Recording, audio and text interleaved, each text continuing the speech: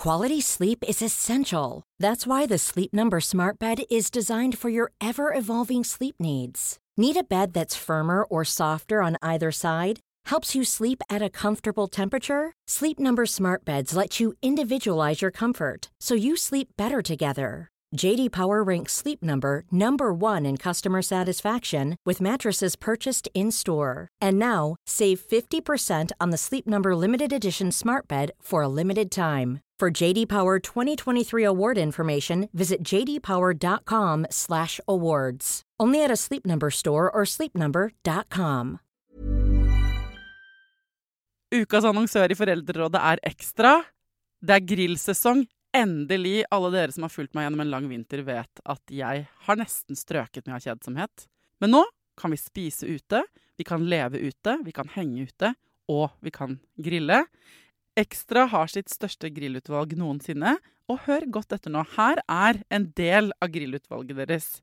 Habanero-pølser, salsiccia-pølser, black-aged pepper-pølser, cheesy bacon-pølser, beefy burger, cheesy burger, skinny burger, big beefy gourmet-burger, fiskeburger med hvitløk, fiskeburger med bacon, rødbet og søtpotetburger, soppburger, barbecue, grillfilet, svinenakke med oregano og tomat, urtemarinert fårefilet, brisket, eller brisket som det egentlig heter, T-bone steak, flank steak, tomahawk, laksefilet med pesto, laksefilet med sitron, scampi med hvitløk og urter, crispy fiskeburger med ost, kyllingfilet med sitron og urter, kylling overlår, gyros, kyllingspyd, smoke, barbecue, lårfilet av kylling og entrecôte.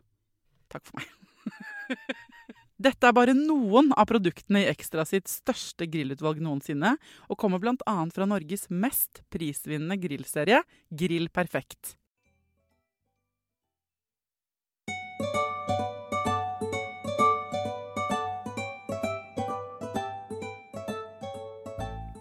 Mye forandrer seg når man gror frem en baby i magen sin, når man føder den ut. Mye forandrer seg i livet den første tiden etter at man har født. Dette vet vi mye om. Man kan merke at man blir mer engstelig eller urolig, ikke sant? Mer på vakt, man sover kanskje litt dårligere. Men lite visste jeg dere om at disse endringene kommer også fra hjernen. Altså selve hjernen endrer seg når vi går gravide og føder barn. Hva det som skjer i hjernen vår? Hvilke endringer det fører til i livet vårt? Og hva kan vi gjøre? Ikke sant? Hvordan kan vi bruke det til å forstå oss selv bedre? Hjertelig velkommen til Foreldrerådet, folkens.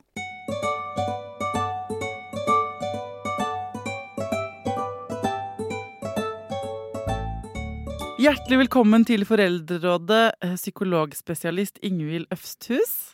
Tusen takk. Du psykologspesialist, men du også trebarnsmor, gründer av mammakurs.no, og så har du en Instagram-konto som heter Psykolog-Ingvild. Og hva for noe mer det du har? Jeg har også en podcast som heter Mamma Hjerte med Psykolog-Ingvild, der jeg går litt i dybden på ulike temaer da. Og vi har snakket sammen på Instagram, og da kunne du fortelle meg at hjernen til kvinner forandrer seg under svangerskap og barsel. Ja. Og det derfor du her. For at what? Og vær så snill å fortelle om det. Ja, sant. What? Ja, altså for å starte med det what da. Altså, det jo, tenker jeg, egentlig ikke så rart at vi forandrer oss også i hjernen gjennom svangerskapet og etter at babyen født. For hvis vi tenker på hva det naturen opptatt av, hva det evolusjonen opptatt av? Jo, det at vi skal reprodusere oss, og når vi har gjort det, og babyen født, så skal vi ta vare på denne babyen. Og for å hjelpe oss med det, så sørger jo da naturen og biologien vår for at vi tilpasser oss til den oppgaven. Og vi ser jo de fysiske sidene med det, ikke sant? Når du gravid, vi ser magen som vokser, vi ser babyen som vokser, vi ser produktet, vi ser babyen når den født, og så ser vi jo ikke det som foregår inni kroppen mer skjult da, i hjernen og hormonsystemet vårt, men der skjer det jo masse, og det jo forandringer som der for å hjelpe oss nemlig med å ha fullt fokus på babyen og passe på den og sikre at den ikke blir spist av en ulv da, hvis vi tenker litt sånn huleboermenneske. Ja, men hva det som skjer i hjernen da? Ja, og der vet vi jo stadig mer, men det å forske på hjernen til gravide kvinner jo man har jo vært litt sånn, holdt litt tilbake på det å skanne hjernen fordi at det noe risiko knyttet til stråling ved å legge seg inn i sånne fMRI-maskiner og sånn. Så vi vet mer om dyrehjernen da, hvis jeg kan si litt om den før vi går videre på menneskehjernen. Ja.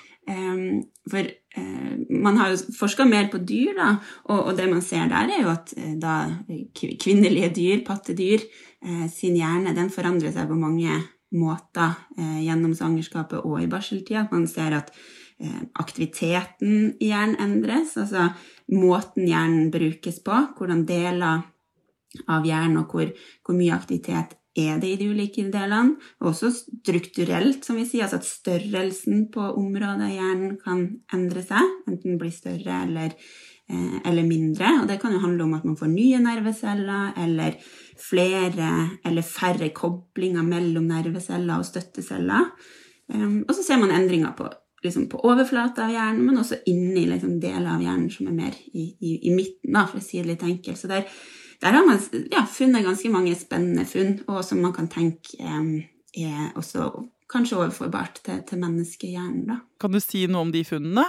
Ja, altså det jo, man kan jo gå veldig detaljert inn i det, men det handler jo for eksempel om at man ser aktivitet i deler av hjernen som har fokus på belønning, altså et adferd som belønner deg, for eksempel det at en nybakt mammasau da, det litt sånn tenkt eksempel, men får jo da gode hormonelle reaksjoner i kroppen når hun passer på lammet sitt, og gjør sånn maternal behavior, altså passe på sleike for eksempel da, det nyfødte lammet, det gjør jo søyene, det mammasauen heter, de sleiker jo lammet sitt når det født, og det jo for å sette lukta si på lammet og styrke den tilknytningen til lammet, men også for å tørke det da, sånn at det får kroppstemperaturen sin på plass og blir passet på.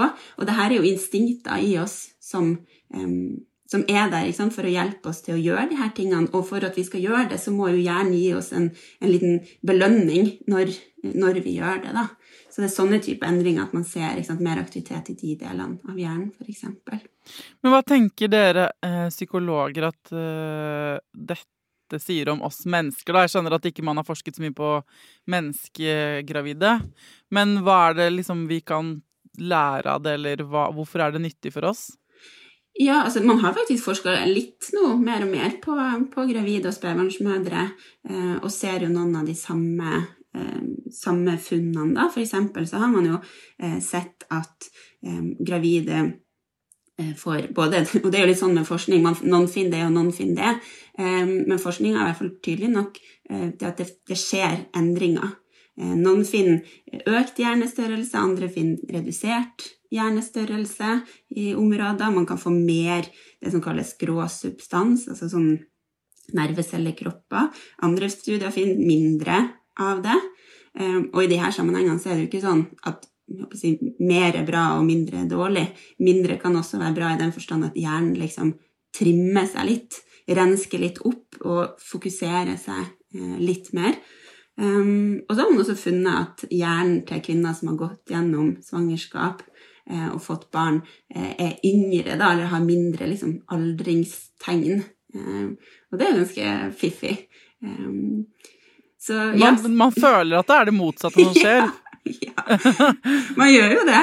Og det forsker man jo også på, ikke sant? Den her følelsen av som mange gravide spedbarnsmødre har, at man blir glemsom, at hjernen fungerer tregere, at man ikke klarer å holde fokus. Og der ser man jo litt forskjellige funn.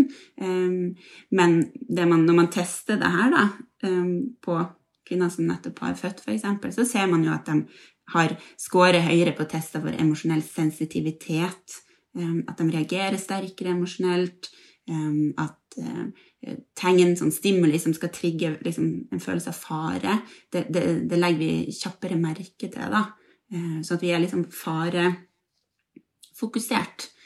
Og det tenker jeg jo bra fra naturens side, at vi Ja, For når du sier sånn, ja, men noen forskere finner mer av noe, og noen finner mindre av noe, så kjenner jeg at det blir sånn, men da skjønner jeg ikke, hva er det du... For nå sa du jo noe som var sånn, ok, vi er mer orientert mot fare, for eksempel. At det er en ting. Også, og få mer belønning for omsorg. Det er også en ting. Hvilke flere sånne konkrete konsekvenser?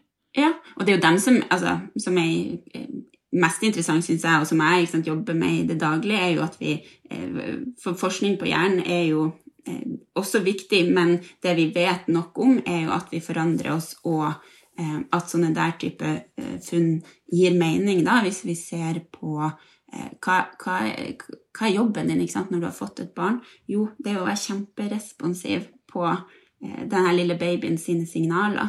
Naturen vil jo at du skal reagere når babyen din klynker eller gråter, og at du skal kjenne et sterkt ubehag i nervesystemet ditt når det skjer, sånn at du får motivasjon til å stå opp midt på natta, selv om du er kjempetrøtt, og faktisk bare, ok, jeg er her, jeg skal trøste, jeg skal gi deg det du trenger. Sånn at, og der er det en del kvinner som merker forskjell på seg og pappa eller medmamma da, at de våkner, ikke sant, av et lite klynk fra babyen, mens pappaen ligger og søv gjennom en skikkelig runde med gråt. At man selv kjenner mye mer ubehag når babyen gråter enn det partner gjør, for eksempel. Ja, det kan være dritfrustrerende i parforholdet, faktisk. Ja, det kan det, fordi at og der henter jo liksom biologien oss litt inn da, i denne tiden i livet, der vi vanligvis lever ganske likt, og så er det en i parforholdet som faktisk da bruker kroppen sin til å lage et nytt menneske. Og da er det ikke bare sånn at du er den samme, og så legger vi til en baby. Du forandrer deg jo. Ja. Det er litt som at hvis du trener og trener og trener for et maraton, og så gjør ikke partneren din det, og så går startskuddet, så er du raskere ut av senga, på en måte. Og så ser man på partneren og bare, hvorfor er du så jævla treg? Og så er det sånn, fordi jeg har ikke trent for dette maratonet i det hele tatt, på samme måte. Og så har kanskje ikke partneren egentlig fått med seg hvor mye du har trent, for det her er jo ting som foregår inni det. Sånn at når da startskuddet går, så er det jo også en del partnere som får sånn på, jeg visste ikke at du skulle bli annerledes også. Jeg trodde du skulle være lik. Nei, men man vet jo ikke selv engang. Man blir jo overrasket selv. Man vet jo, ikke sant? Man er jo klar over den treningen da, i overført betydning man ser og sånn. Men man har jo, som du sa i starten, ikke oversikt over de endringene som skjer inni hjernen. Så du merker jo ikke sånn, ja, nå er jeg mer orientert mot fare. Du merker bare resultatet av det, at du skvetter eller er mer var, eller at du blir mer lei deg av å se nyheter med krig og elendighet. Ikke sant? Sånne ting som får en emosjonell respons, og så tenker du, hva faen skjedde med meg, ja? Ikke sant? Og det er jo derfor jeg er så opptatt av at vi skal vite litt om det her, og anerkjenne det, fordi jeg er veldig lite glad i at gravide og spedbarnsmødre blir liksom beskrevet som sånn hormonbomber eller sånn latterlige hønemødre med liksom kontrollbehov. Jeg tenker at det her er forandringer som er viktige og fine, men de kan bli ganske slitsomme. Altså vi kan mange kan jo bli veldig engstelige på en sånn måte at ikke sant, det er vanskelig å sove når babyen sover, for det er en sånn greie du får høre deg, sov mens babyen din sover. Og så klarer du ikke det fordi at du er såpass på vakt. Du er liksom løvemamma-hjernen, et bilde jeg liker å bruke da, ligger liksom og skanner verden for fare da, hele tiden, og du kan få katastrofetanker om fæle ting som kan skje med babyen din eller deg selv, skremmende bilder, ikke sant? Klassisk er jo og hva hvis jeg bare tar babyen og kaster den ut vinduet, for eksempel. Og det er jo hjernen din som er veldig opptatt av å hjelpe deg å passe på babyen, som også da gir deg tanker om det motsatte. Ja. Og når man er i den stadiumet der på en måte, i den grad på vakt, så er det jo ikke bare, en ting er ting som kan true babyen din, men så sovner babyen, og så har du forsikret deg om at den ligger og sover, at det er trygt. Så der har du på en måte, det vet du ligger kanskje ved siden av, men så er det sånn, herregud, hvor høy blir elektrisitetsregningen vår?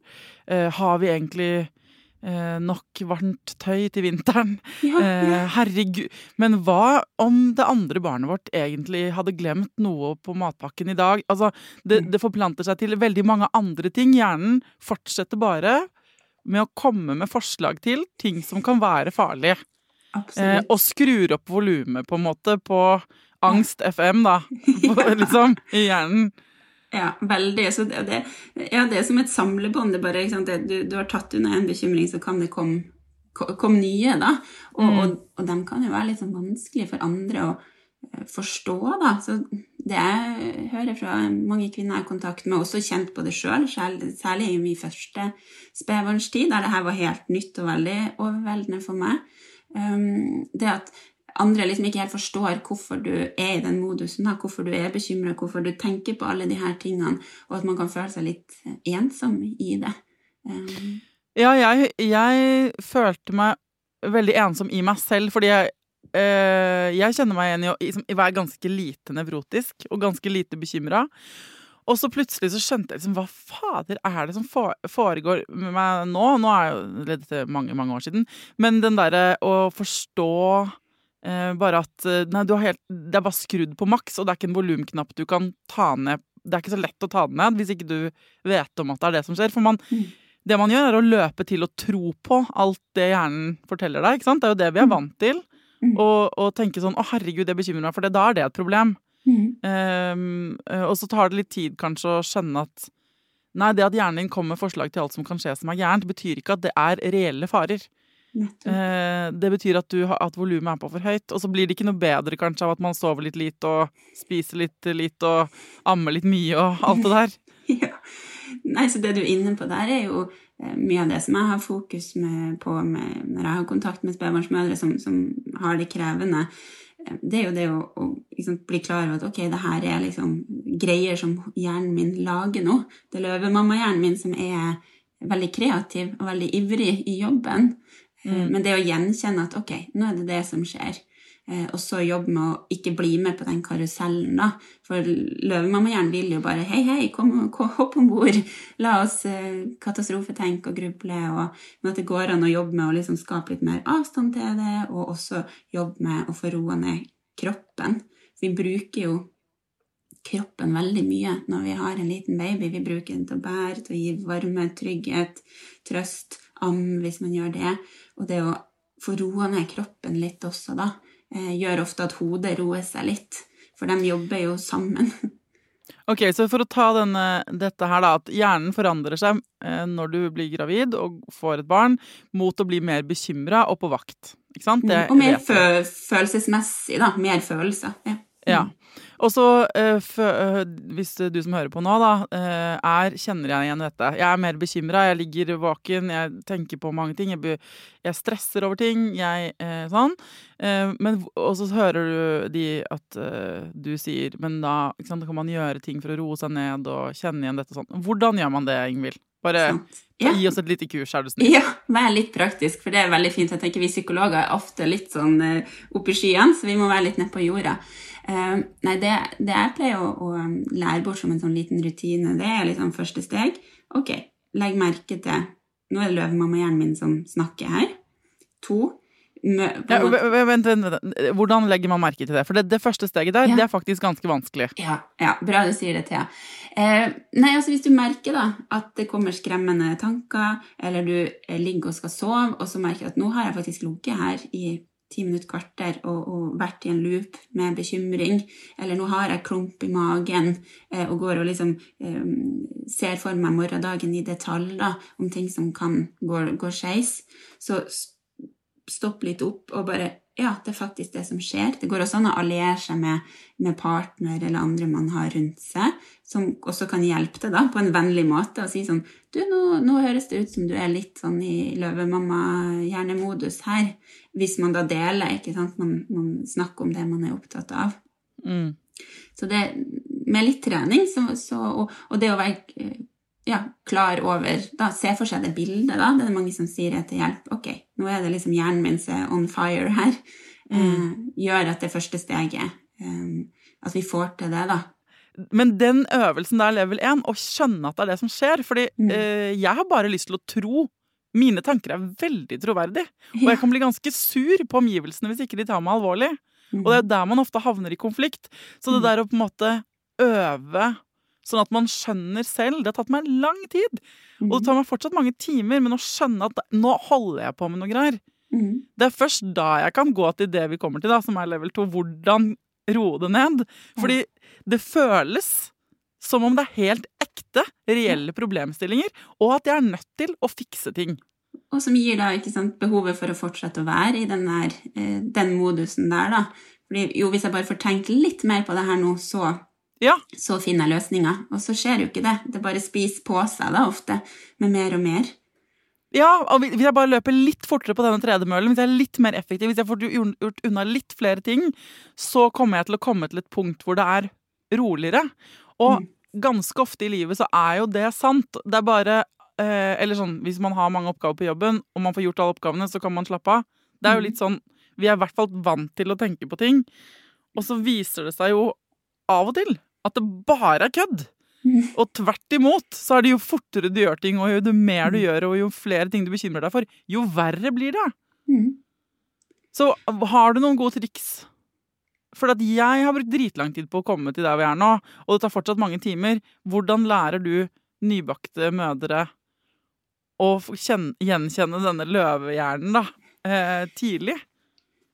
Ja, det er jo litt som jeg har sagt, liksom det å vite om at det her er en greie, og at nå er jeg i en tid der det er særlig viktig at jeg ikke hører på alle tankene mine. Og nå er jeg ikke på jobb der, ikke sant, lista, så lenge jeg kommer meg gjennom de her punktene, så er jeg i mål, men at det heller handler om å akseptere at det er akkurat som du har på radioen da, i bakgrunnen, med bekymring, katastrofetanker, urofølelse, det er jo en del som også har, og at vi, selv om den duren er der, så skal vi ikke gå og skru opp knappen da, men ok, heller akseptere med at ja, nå er jeg i en tid i livet der det er mange, hjernen min forandrer seg, hormonsystemet mitt er i full ommøblering, og at jobben min nå er ikke å løse problemer. Jeg klarer ikke å finne ut i dag om babyen min kommer til å dø i krybbedød. For det er jo en sånn vanlig bekymring å ha, og som er kjempekrevende og intens. Men jeg klarer ikke å finne ut av det nå. Nå er jobben min å ta en time av gangen, en dag av gangen, og vende fokuset tilbake på det man holder på med. Men så er jo utfordringen da, som nybakt mamma, så sitter du jo mye i ro. Du sitter og ammer, du sitter og gir flaske, du er mye for deg selv med egne tanker. Du er våken om natta når andre søv. Så det å bare liksom, bare ha fokus på det du holder på med, ofte trenger vi noe mer da, i denne tida. Så da tenker jeg det ofte er fint å distrahere seg selv, eller bryte ut av det du holder på med. Å bryte ut, det kan jo handle om å gå og ta seg en dusj, sette på en sang, høre på en podcast, er det mange som gjør, og sette på en serie, altså rett og slett bare liksom bryte ut av og prøve å skifte fokus, er ofte til hjelp. Skriv ned, kan ha en bok ved siden av eller på mobilen, skriv ned alle de tankene som kommer opp. Og så kan du ha en avtale med partner da, at når han eller hun kommer hjem fra jobb, så kan du få lov å øse ut alt du har tenkt på i løpet av dagen, eller i løpet av natta. Sånne konkrete tips da. Ja, eller å ringe noen. Ja, ring en venn. Jeg ringer jo søstrene mine titt og stadig, og bare nå vet jeg ikke om det er jeg som er gæren, eller ok, men jeg må bare tømme lageret her, for dette er det jeg tenker på. Og så kan at man har noen mennesker, en mamma, eller en pappa, eller en nabo, eller en venninne, eller noe sånt, som du stoler såpass på at du kan liksom være med deg og vurdere om du egentlig trenger å bekymre deg. Yeah. Eller om, herregud, det høres. For det første er sånn, er dette reelle problemer jeg må fikse, eller er det ikke det? Og hvis det ikke er det, så betyr det ikke at du skal avvise det. Det er mer sånn, da trenger du anerkjennelse på at herregud, går det å tenke på alt det her? Det er jo ikke rart du blir sliten. Og så trenger man bare få litt sånn der, at noen hører på, og at man får tømt seg kanskje. Ja, absolutt. Og hvis man skriver det ned, så det som er bra med å skrive ned, for det så kan man skrive ned alt man bekymrer seg for, sånn at man ikke trenger å ha det inn i hodet. Og så kan man også se på sin egen liste, sånn, det lukter litt angst FM av den lista her. Og det blir liksom tydeligere når du ser hvor lang den lista blir da. At du kanskje, det er ikke bare en huskeliste liksom, som er praktisk, det er litt over the top. Sant? Så da kan man få liksom hjelp til å kjenne igjen at man kanskje trenger å roe seg litt ned. Men hvordan det jo veldig ubehagelig å ha det sånn. Og man trenger jo veldig å ha det behagelig. Så hvordan får man det behagelig? Ja, tenker du på sånn, typ, hvor man kan få hjelp, eller hva man kan gjøre for seg selv, sånn, for å ha det litt mer behagelig i hverdagen som spedbarnsmamma? Ja, altså begge deler egentlig, men for å ta det først, altså, du har gjenkjent at nå er det denne mammahjernen som er i gang, og det er hormonelt, og jeg er sliten, og jeg skjønner at ikke jeg må løse alle. Jeg skjønner at ikke jeg kan finne ut om barnet mitt kommer til å dø i krybbedød. Jeg skjønner at jeg ikke kan beskytte det mot alt. Du har gjenkjent at du er i gang med det greiene der. Hva er level 2? Hvordan roer du deg ned?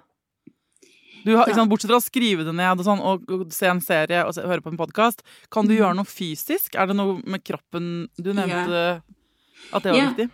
Ja, altså hvis vi tenker sånn høyaktivering, nervesystemet vårt, når vi tenker stressa tanker, så skrus jo kokeplata opp på nervesystemet vårt, og kroppen blir i sånn fight-flight-modus. Nå er det fare på fære, og da bruker vi energi. Og som spedbarnsmamma så har vi jo ikke, de færreste har liksom et veldig overskudd av energi og bare bruk på sånt. Så det er da å tenke, ok, hva kunne vært godt for kroppen min nå? En varme dusj nevnte jeg i sted, avspenningsøvelser, jeg er veldig fan av. Jeg deler ut det til kvinner jeg har kontakt med, der du, en lydfil, 10 minutter, guides gjennom, sånn at du får hjelp til å roe ned kroppen, musklene i kroppen, pulsen går ned, du får landet litt, for ofte så sitter man jo en halv centimeter over sofaen da, når man durer i vei med bekymringene sine. Det er en måte, det å være i bevegelse, altså få sluppe ut litt spenning da, som bygger seg opp, for vi vet jo selv når vi har gruet oss til noe, hvor sliten vi blir etterpå, fordi at kroppen har brukt så mye energi. Og jeg er jo veldig glad i det her begrepet mothering the mother da, at vi skal helst så skal folk rundt oss gi oss masse omsorg, støtte i denne tida, fordi vi gir så mye til babyen vår, rent som praktisk, skifte bleie og så videre, men også vi gir så mye mentalt og emosjonelt da, sånn som det vi har snakket om i dag.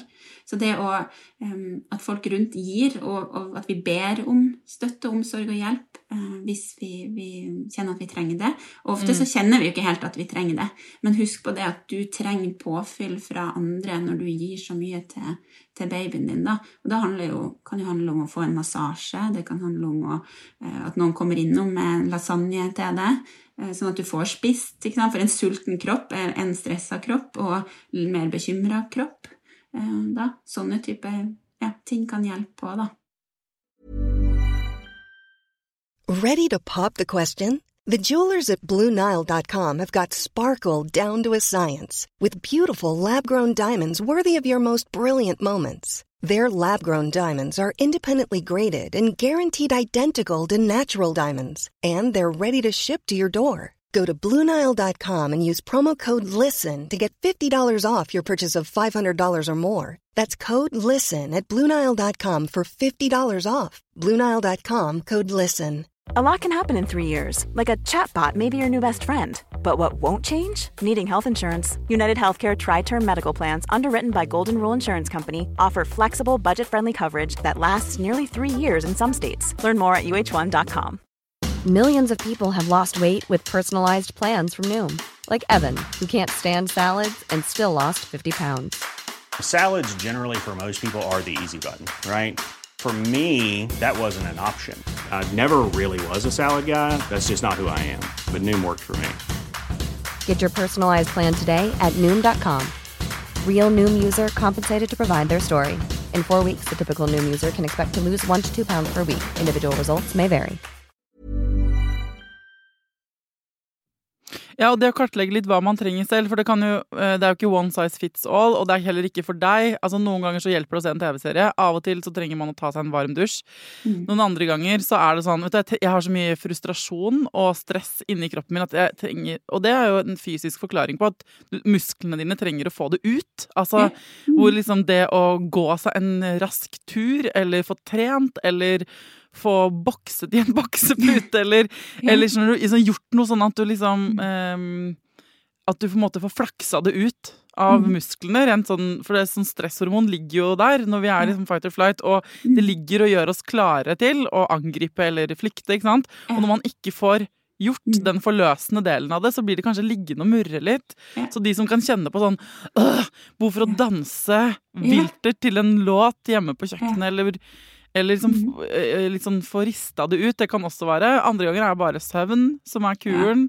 Og der sa du jo noe viktig da. Altså, man mye stresset og bekymret, så det alltid lurt å se, det noen muligheter jeg kan få inn litt mer søvn i løpet av døgnet? Ja, men altså, det jo det man ikke kan så ofte. Så det nesten å være sliten og høre på dette og si sånn, prøv å sove litt grann ekstra. Det ikke, men hvis du har mulighet for det, vi har jo snakket om det før her, altså. Min lillesøster hadde jo sånn plan for zone rød, som vi kaller det i vår familie, sånn når du havner virkelig på liksom, når du alt for overveldet. Og den planen for zone rød, den må man ha lagt når man i zone gul eller grønn. Man kan ikke lage den planen når du så overveldet at du i zone rød, så har du ikke noen kapasitet til å finne ut av hva du trenger en gang. Men for hennes del så var det å legge en madrass i stua, og en madrass i kjelleren, sånn at partner kunne sove et sted med det ene barnet eller det andre, altså at man kunne å legge inn en time, eller at vi kom hjem til henne, og at hun faktisk fikk lagt seg, eller at hun kom hjem til meg, og så fikk hun lagt seg i min dobbeltseng, mens jeg satt med babyen i 2 timer. Altså sånn, og det zone rød-opplegg, hvis det søvn det går på, eller zone rød for sånn, jeg må få trent, eller jeg må få sett 4 episoder av Love Island og være alene, sant? Så det det du må, men det å kartlegge hva det som hjelper deg når du løper for fort på den tredemølla av bekymring eller stress da, og ha liksom noen helt konkrete ting som du kan gå til, og så trenger ikke det som funket for meg eller for søstera mi å funke for deg, men det å kartlegge hva det du selv får noe ut av da. Ja, det å ta seg selv på alvor der, da, for av og til så må jeg jo fremme litt pekefingeren, eller litt sånn streng stemmen i det at hvis du så bunnskrapa da, med lite søvn, utslitt i kroppen, har masse angst og bekymring, så kanskje må vi av og til gjøre noen litt sånn, som føles drastisk da, drastiske grep, for eksempel kanskje da partneren din må begynne senere på jobb, en uke, begynne 10:00, hver dag. Ja, det dumt, gå glipp av noen viktige møter, det blir rart å si det til sjefen, men kanskje det det som må til, sånn at du får sove 2 timer ekstra på morgenen og fylt litt på. Og så det veldig mange kvinner som, nei, jeg kan jo ikke gjøre det, og det jo, jeg har jo fått barn, jeg må jo takle det her selv, og ikke sant, mye dårlig samvittighet da. Men hvordan du har det viktig i denne tida. Så da må man av og til gjøre litt sånn zone rød ting da, veldig fint Ja, og jeg skulle ønske at vi var flinkere. Jeg håper mange som hører på denne podcasten ikke har fått barn enda egentlig, og så tenker jeg at fordi at man trenger egentlig å kunne dette her i livet før man får barn, og så forandrer det seg litt når man får barn ofte, og så trenger man det videre i livet til når de barna blir eldre, og til livet selv, for du skal gjennom masse andre prøvelser også, ikke sant? Man skal, det å være gravid og få barn en av innmari mange ting. Livet liner opp av utfordringer og gleder, og det der å kjenne sin egen zone rød, og oppdatere den listen over tiltak som funker, det skulle jeg ønske noen lærte meg i barneskolen, hvis du skjønner. Så jeg driver med det med min sønn nå, da, som 11,5, så sier jeg, ok, men nå du sånn. Hvilke ting det som hjelper når du har det sånn? Og liksom prøver å lære han opp til en slags sånn at han har en guidebok, så han kjenner seg selv. Fordi jeg skulle ønske at jeg og vår generasjon, altså kan hende neste generasjon blir klokere, men jeg føler at det vi sa til hverandre, og det vi fortsatt sier til hverandre, jo sånn, ja, men du må ta deg sammen, eller dette går over, bare ikke klag, på en måte, og at det hjelper ingenting.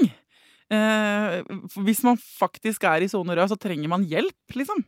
Og man trenger anerkjennelse, og man må gjøre noen tiltak. For ja, det går over på et eller annet tidspunkt, og det gjør det. Men det kan også håndteres veldig mye bedre der og da, enn det mange av oss holder på med da. Og så det jo, tenker jeg, vi forventer jo, samfunnet kanskje å forvente, ikke sant, at vi skal være ekstra lykkelige og harmonisk når vi har fått en baby. Og sånn det ikke for alle, og heller ikke alltid. Sånn at det å gi seg selv lov, og vi må gi hverandre lov til at det her kan være en tid der vi veksler mellom lykke og harmoni, men også overveldelse og utslitthet, sånn at ikke de forventningene der jobber imot oss. For da det vanskelig å tenke sånne grønn, gul og rød, hvis vi bare skal være, jeg må være grønn fordi jeg har fått en baby. Det liksom ikke noe annet option. Nei, det man må tenke sånn, jeg kommer til å være grønn, man kommer til å være gul, og du kommer til å være rød, og det handler om hvilken plan har du for de ulike.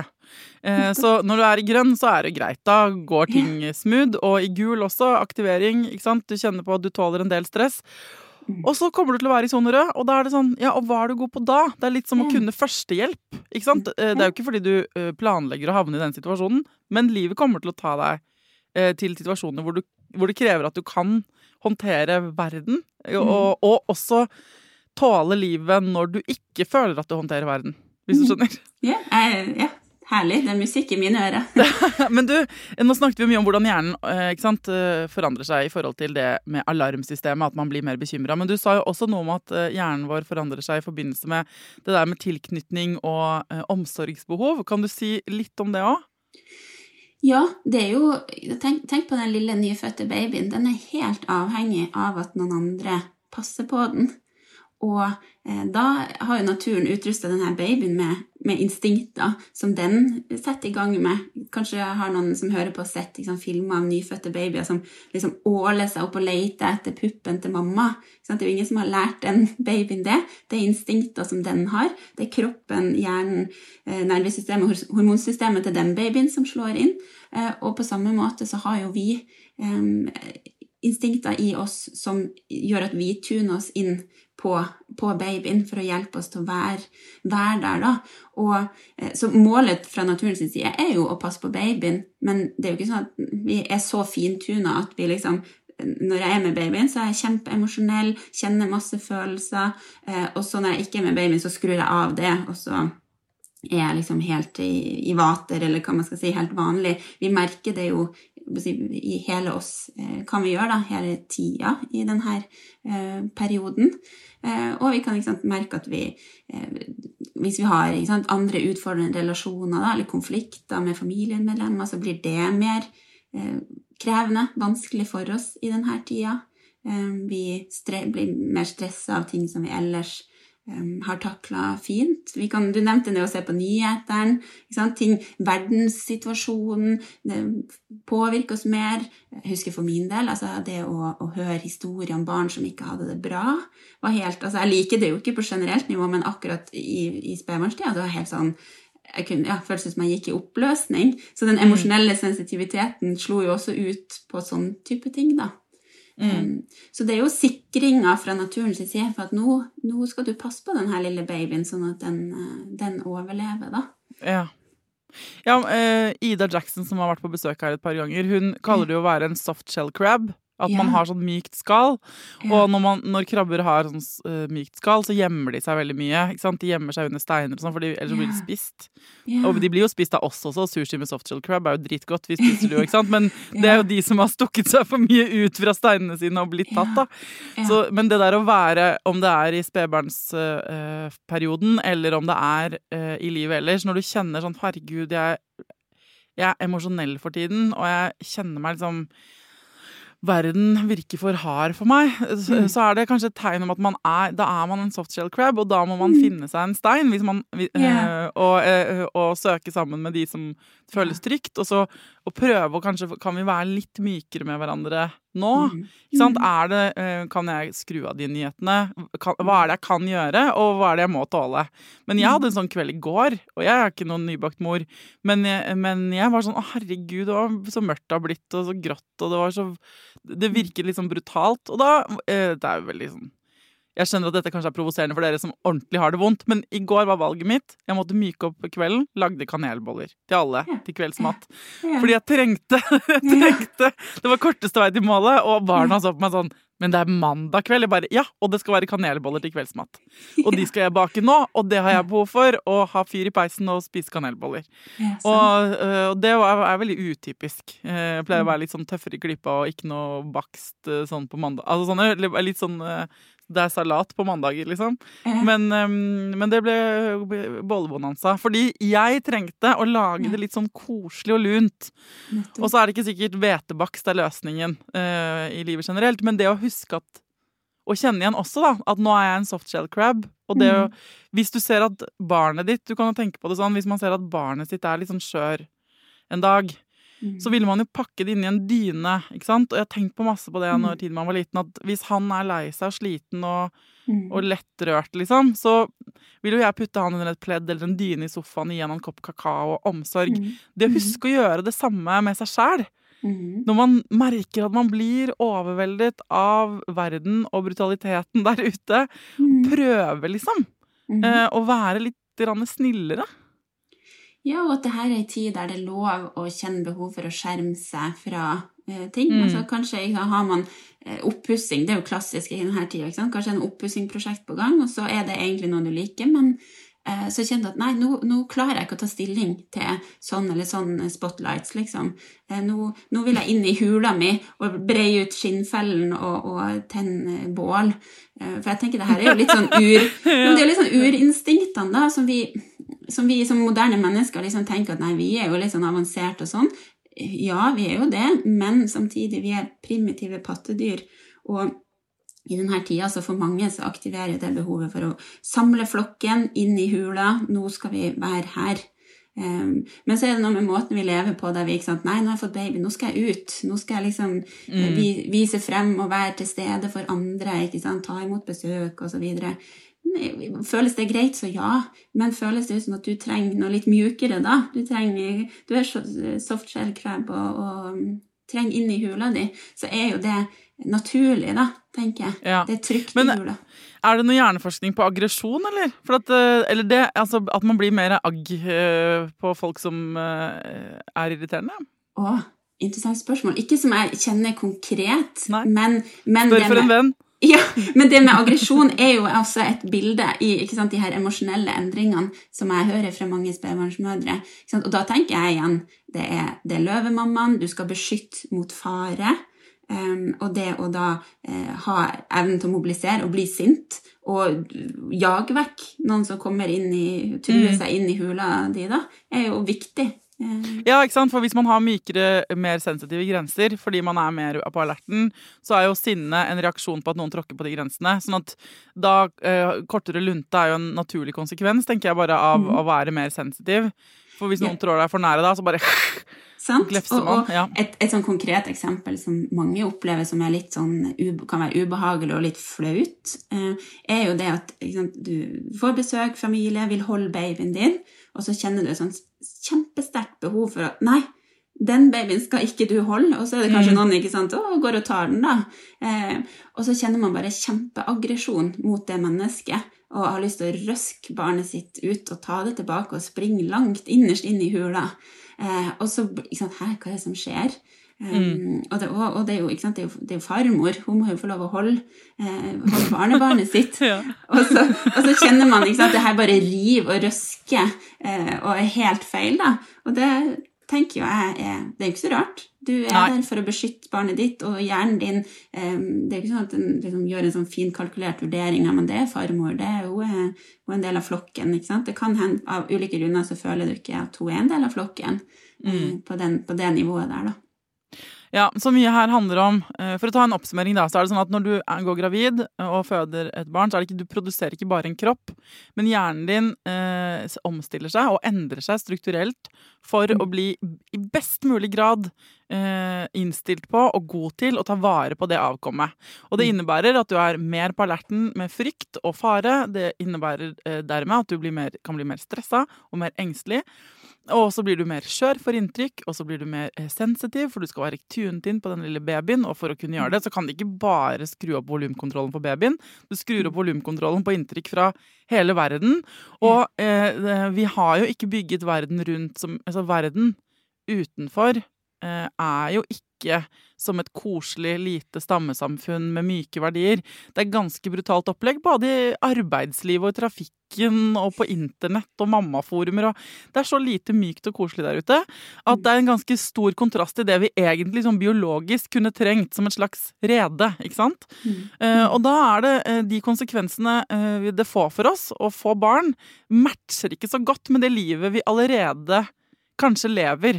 Jeg pleier å si, for jeg har inni meg, så Thea Media den delen av personligheten min som kan snakke med deg nå, som styrer hverdagen, som har podcaster og ikke sant, alt der.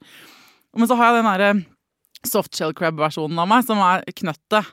Og det utrolig kjipt de dagene knøttet våkner og opplever at hun må leve livet til Thea Media, på en måte. Fordi at knøttet ikke rustet til det i det hele tatt. Og tenk på det, hvis du har fått et barn, så det liksom den skjørere, mer vare versjonen av deg som kommer frem.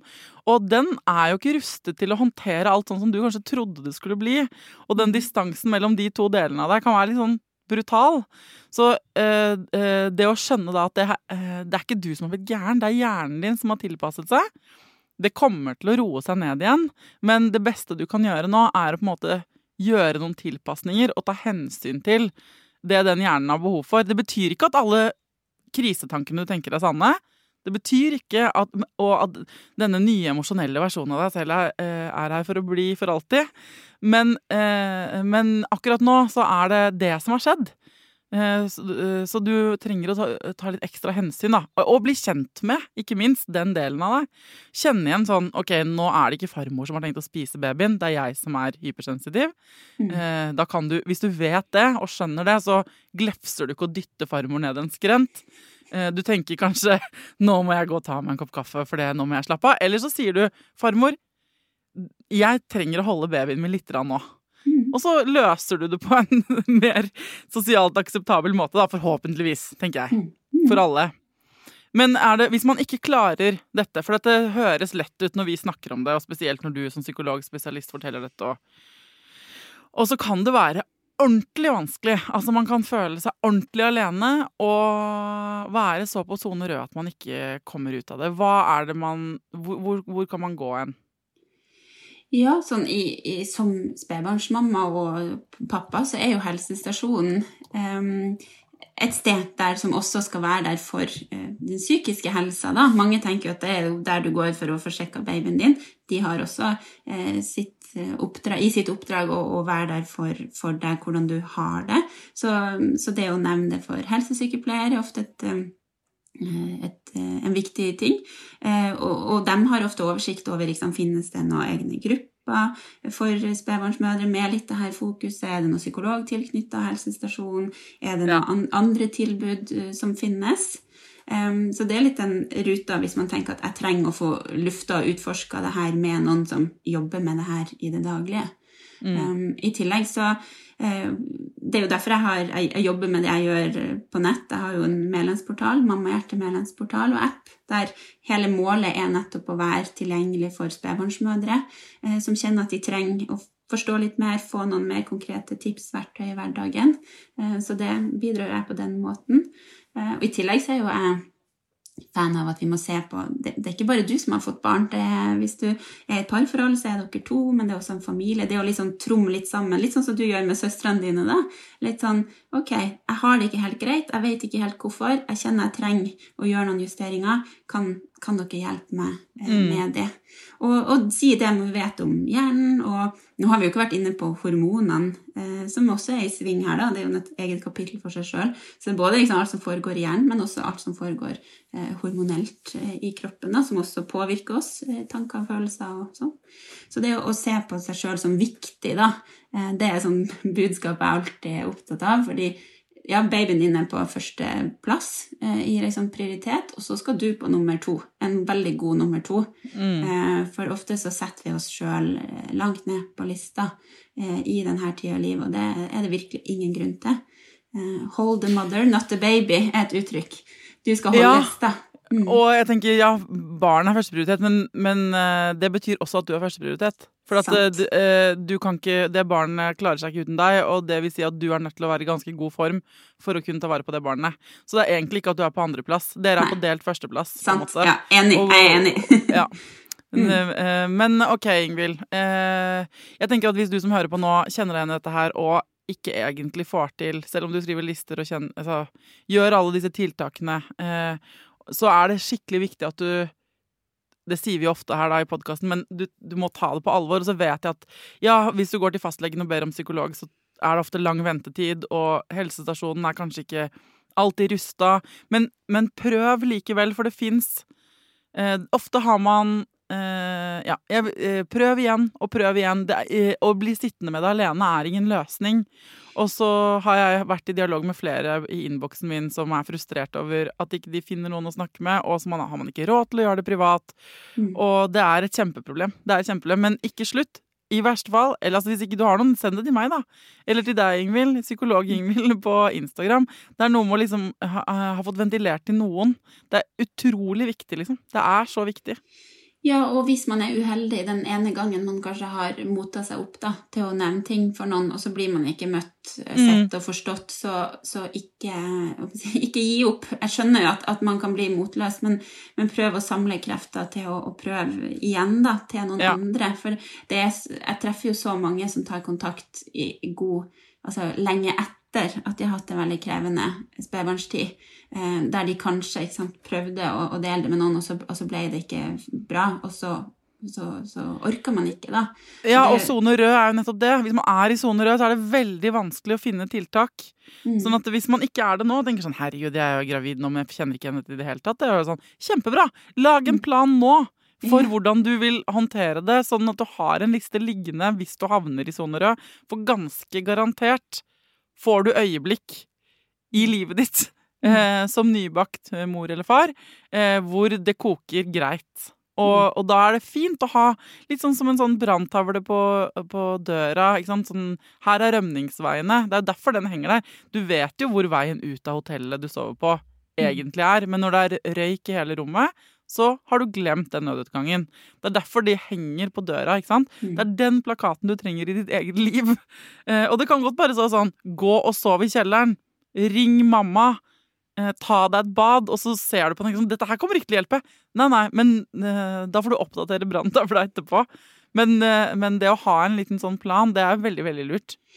Ja, og i denne tiden så må vi liksom tenke at flere ting kan bidra litt, ikke sant? Det ikke, har du en baby som skriker masse, og du veldig utslitt, så det ikke sånn at det finnes en ting som fikser det øyeblikkelig, men at man må tenke, ok, fremme forstørrelsesglasset, hvordan små puslespillbrikker kan bidra litt da, til at jeg får det litt lettere, og så blir kanskje summen ok da. Og så det digg å vite at hjernen, det digg og frustrerende å vite at hjernen ikke spiller på lag da, eller spiller på lag avhengig av hvordan du ser det. Nettopp. Tusen takk for at du kom til Foreldrerådet, Ingvild. Tusen takk for at jeg fikk komme.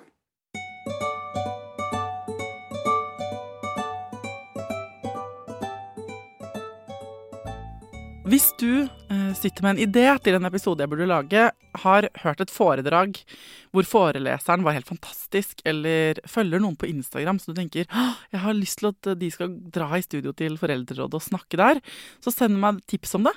Dette et gruppearbeid. Dere sender meg tips og spørsmål, forteller meg hva dere lurer på, hva dere strever med, og jeg prøver å finne eksperter som kan svare på de tingene.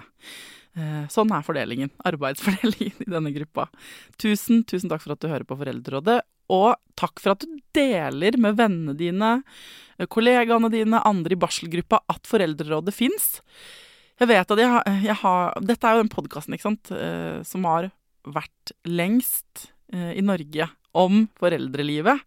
Jeg har holdt på liksom i årevis og laget 400 og vet ikke hvor mange episoder, men jeg blir fortsatt like glad og rørt over at dere deler og anbefaler. Så hvis ikke du har vært innom og gitt stjerner på iTunes for eksempel, gjør det. Gå inn med appen din og gi noen stjerner og litt skryt.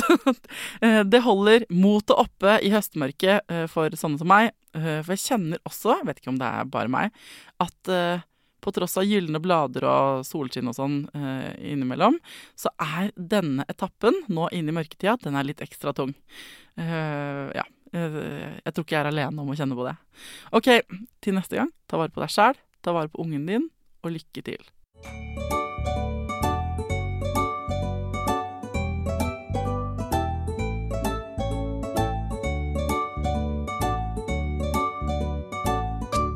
Produsert av Klinge.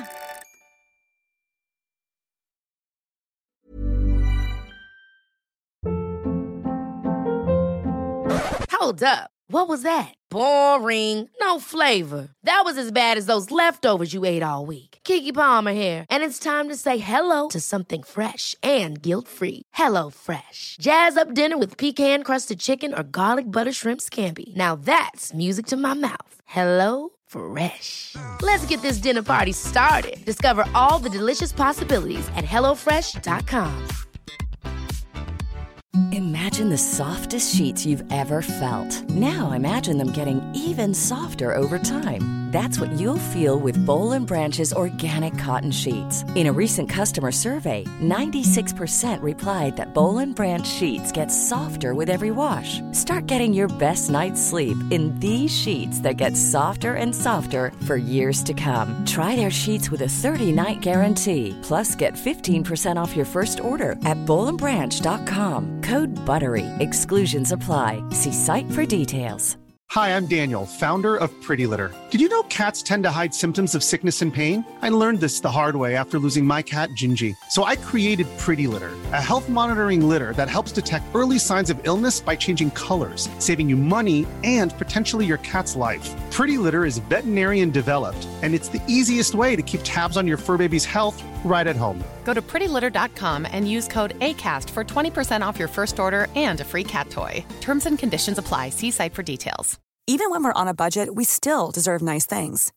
Quince is a place to scoop up stunning high-end goods for 50 to 80% less than similar brands. They have buttery soft cashmere sweaters starting at $50, luxurious Italian leather bags, and so much more. Plus, Quince only works with factories that use safe, ethical, and responsible manufacturing. Get the high-end goods you'll love without the high price tag with Quince.